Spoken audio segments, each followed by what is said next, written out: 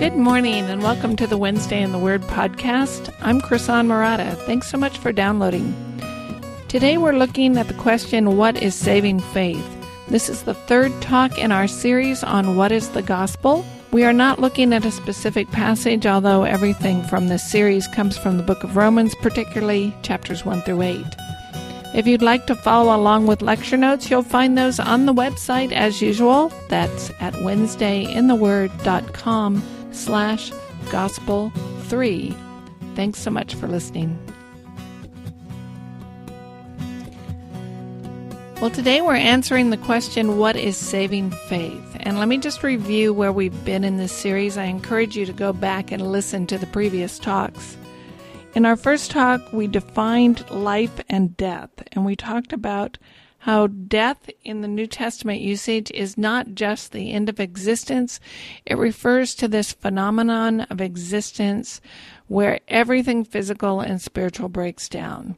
All the decay, futility, corruption, tragedy, and bitterness, all of that is death, and it is a direct result of sin. Life, particularly as in the phrase eternal life, is the opposite of that. It would be a tendency toward good in all of human existence, and life automatically and inevitably flows from holiness, just like death automatically and inevitably flows from sin. God is the sole source of life because He alone can give holiness, and the promise of eternal life is that one day we will live in the kingdom of God completely free from the power, the presence, and the penalty of death. And then in the second week, we looked at the question of justification, and we talked about how when we rebelled, we cut ourselves off from the source of life, God, and then we were stuck with death, or prisoners of sin and death. The first consequence of our rebellion is that we now experience death as we've defined it, but there is a second consequence, and that is that the rebellion itself is wrong and deserves punishment. And until God's justice is satisfied, He will not again grant us life. So justification is the forgiveness of our debt to justice, which then qualifies us to receive life. So to be justified is to be in a position where God's justice has been satisfied. We are no longer under His wrath. Justification is a gift from God. It is made possible by the sacrificial death of Jesus Christ, and it is granted to those who have faith. Which leads us to the question we're going to talk about today, what is saving faith? And we're talking about a very specific kind of faith, the kind of faith you must have to be saved, the kind of faith you must have to be justified. So it's the faith that qualifies you for justification. As we defined last week, justification is the gift of God that puts you in a position where your debt to justice has been paid, and justification is granted to those who have faith. So what is saving faith? The Greek word just means to believe or to trust. It can be used as both a noun or a verb. I don't think believe in English is as strong a word as trust. I think the Greek word is closer to what we think of trust. It's counting on someone to do something specific. So justification is granted to those who trust God. And before we define it, let's talk about what it is not. Saving faith is not obedience. It is not the same thing as loyalty. It's not a quality of being dedicated and loyal and committed to God. Christians may be dedicated and may take their beliefs very seriously, but that's not necessarily having saving faith. It's a good thing to have, but it's not the basis of our justification. We are not justified based on how loyal or committed or dedicated we are to God. So saving faith is not obedience, neither is it intellectual assent. Saving faith is not believing the right doctrines. So it's not enough to believe in God, to be a theist. A lot of people believe in God, but they don't have saving faith. It's not what you give assent to in your belief system or believing the right doctrinal statements or being able to pass a theology quiz. It is true that we ought to believe truth and not falsehood, and we ought to believe sound doctrine rather than false doctrine, but our doctrine is not what saves us. We can have impeccable doctrine and not have justification. So saving faith is not obedience, it is not intellectual assent or believing the right doctrines, neither is it believing without reason. There is no value in believing something that is irrational, illogical, or without foundation. If I want to believe something I have no reason to believe, faith is not the thing that gets me there. And this is often the message we see in the media, that the less reason I have to believe something, the more faith I have. But believing without reason is not the basis for our justification. Believing something without any reason to believe it is foolishness, and it can be dangerous. If you don't know why you believe what you believe, you're just not going to be able to meet the challenges to Christianity we'll face in this life. Christianity is logical, rational, and intellectually satisfying. The God of Christianity created the universe. He created logic. He created reason and rationality and intellectualism. And we can face those hard, difficult questions with confidence, because ultimately Christianity is logical, reasonable, and rational. All right, so saving faith is not obedience. It's not giving intellectual assent to the right doctrines or having perfect theology. Neither is it believing without reason. So what is saving faith? Saving faith is the permanent, ongoing trust in God that one day He will free me completely from all the consequences and effects of sin because of the death and resurrection of Jesus Christ. So it is trusting a specific person for a specific thing. The who we're trusting is God. So we're not trusting in ourselves. We're not trusting in doctrine. We're not trusting in notions or concepts or philosophies or anything vague or undefined. We are trusting in the God of the Bible, the God of Abraham, Isaac, and Jacob, the God who sent His Son, Jesus Christ, into the world. And the thing we're trusting Him for is righteousness, as we defined it last week, or holiness. We're trusting Him for moral perfection, for life, for a life that is free from all the consequences of sin and death. Often we get the message coming over the media that we should trust Jesus for our health and for our wealth, for power, for success, for happiness, for fulfillment. It is okay to trust God for all those things. That's a worthy thing to do, but that is not the basis of our justification. Lots of people would like to have all the blessings and goodies of this life and could care less about receiving holiness or being freed from sin and death, and that is not saving faith. And I think modern America is losing sight of this. We've been talked into thinking that it's okay to ignore holiness or not take holiness seriously, or to think somehow it's boring or no big deal. But what saving faith is all about is recognizing I'm trapped in sin and death. I need life and holiness, and it's turning to God to find it. Saving faith itself is a gift from God. We don't manufacture it. We don't earn it. We don't deserve it. It's not like we come up with faith and we muster it up on our own with our own resources, and then God is obligated to justify us. That's not what the Bible teaches. Rather, God in His mercy decided He would provide a way to satisfy His wrath, to meet the requirements of justice, provide a way for us to escape death. And that way is through the cross of Jesus Christ. And what saving faith is trusting Him to do that. So there are 4 aspects of saving faith. So we've defined it as trusting God to free us from sin and death because of the blood of Jesus Christ, and that requires 4 things. The first is a genuine desire for holiness in and of itself. This is what Jesus means by hungering and thirsting after righteousness. So saving faith goes beyond being weary of the results of sin to hating sin itself, to wanting to be free from sin itself. Now, a lot of us can dislike the consequences of sin, and yet we still want the sin. And there's this myth floating around that being good is boring and being evil is exciting. It's the exact opposite. If evil always results in sin and death, and goodness always results in life and holiness. And if you believe that being good and being holy is boring, then you haven't yet realized what sin is all about or grown weary of it and learned to love the taste of holiness. So we don't say, okay, great, God is going to grant me life, so in the meantime, I'm going to pursue all the sin I can get. Why would I want to do that? Because the very thing I want God to free me from is sin, so I don't want to pursue it.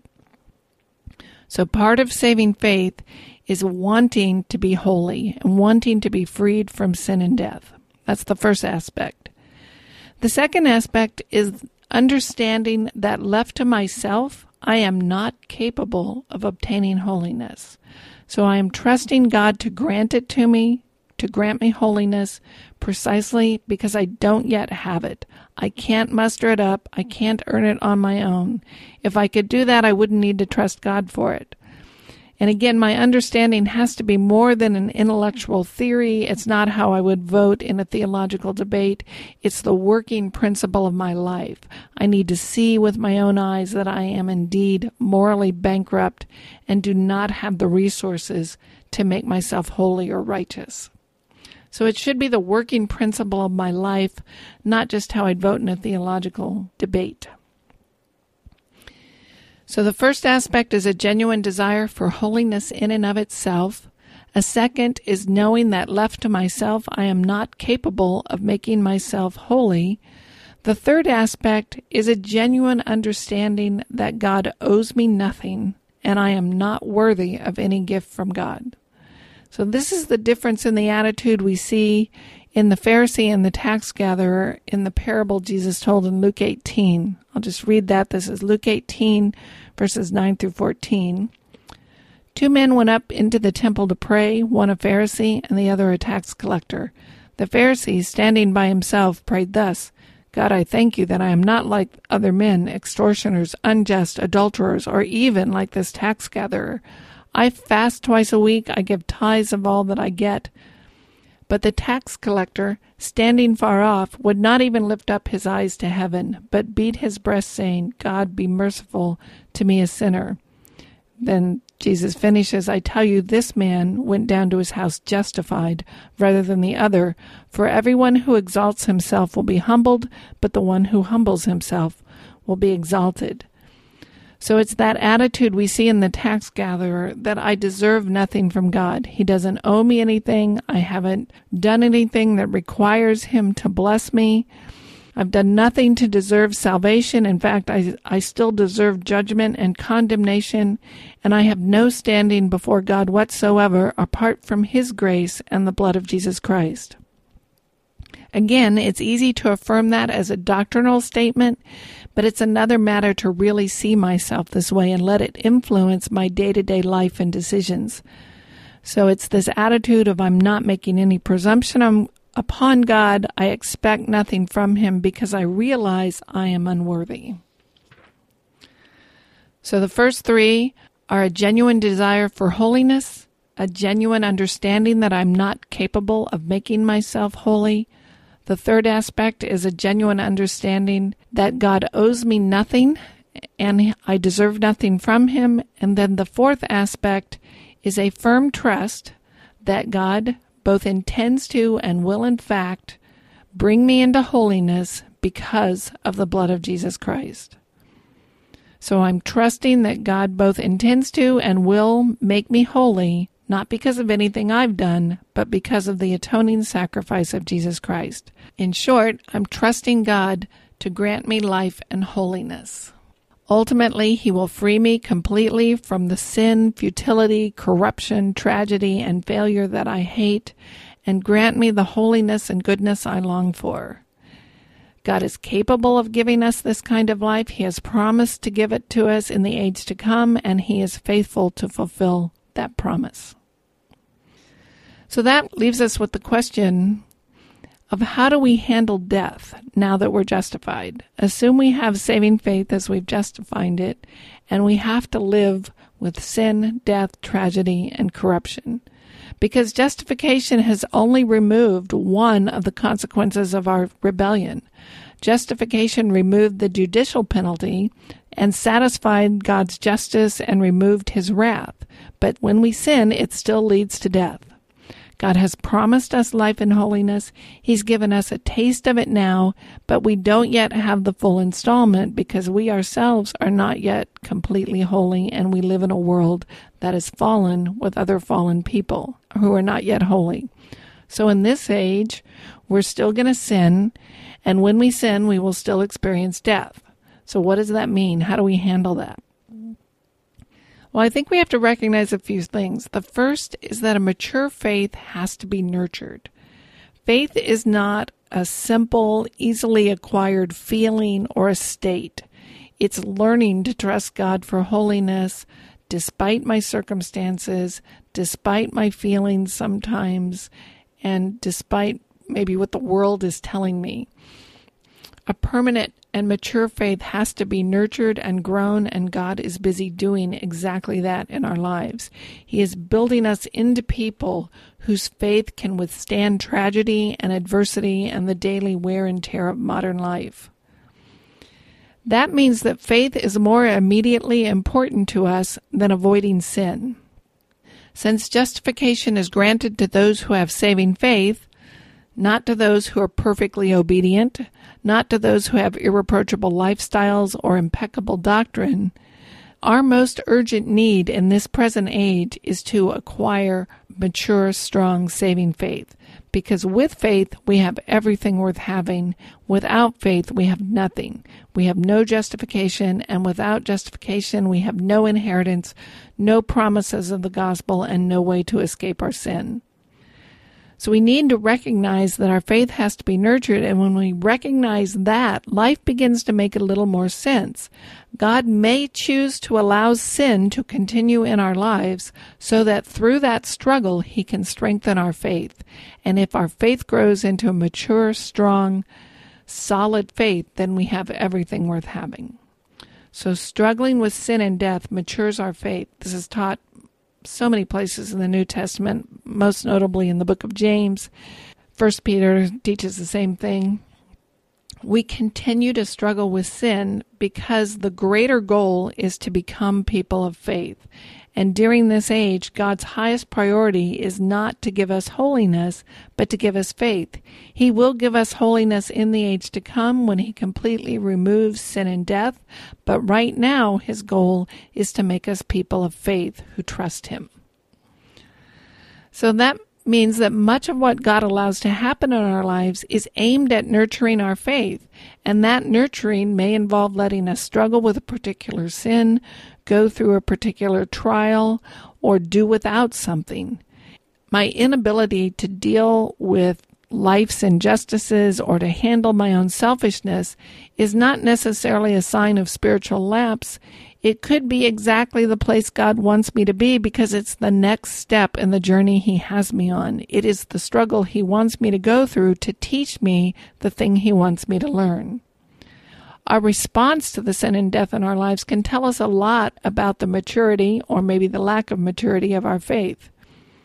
If we become bitter that God has not yet removed sin from our lives, then I think it shows us a certain lack of humility and longing.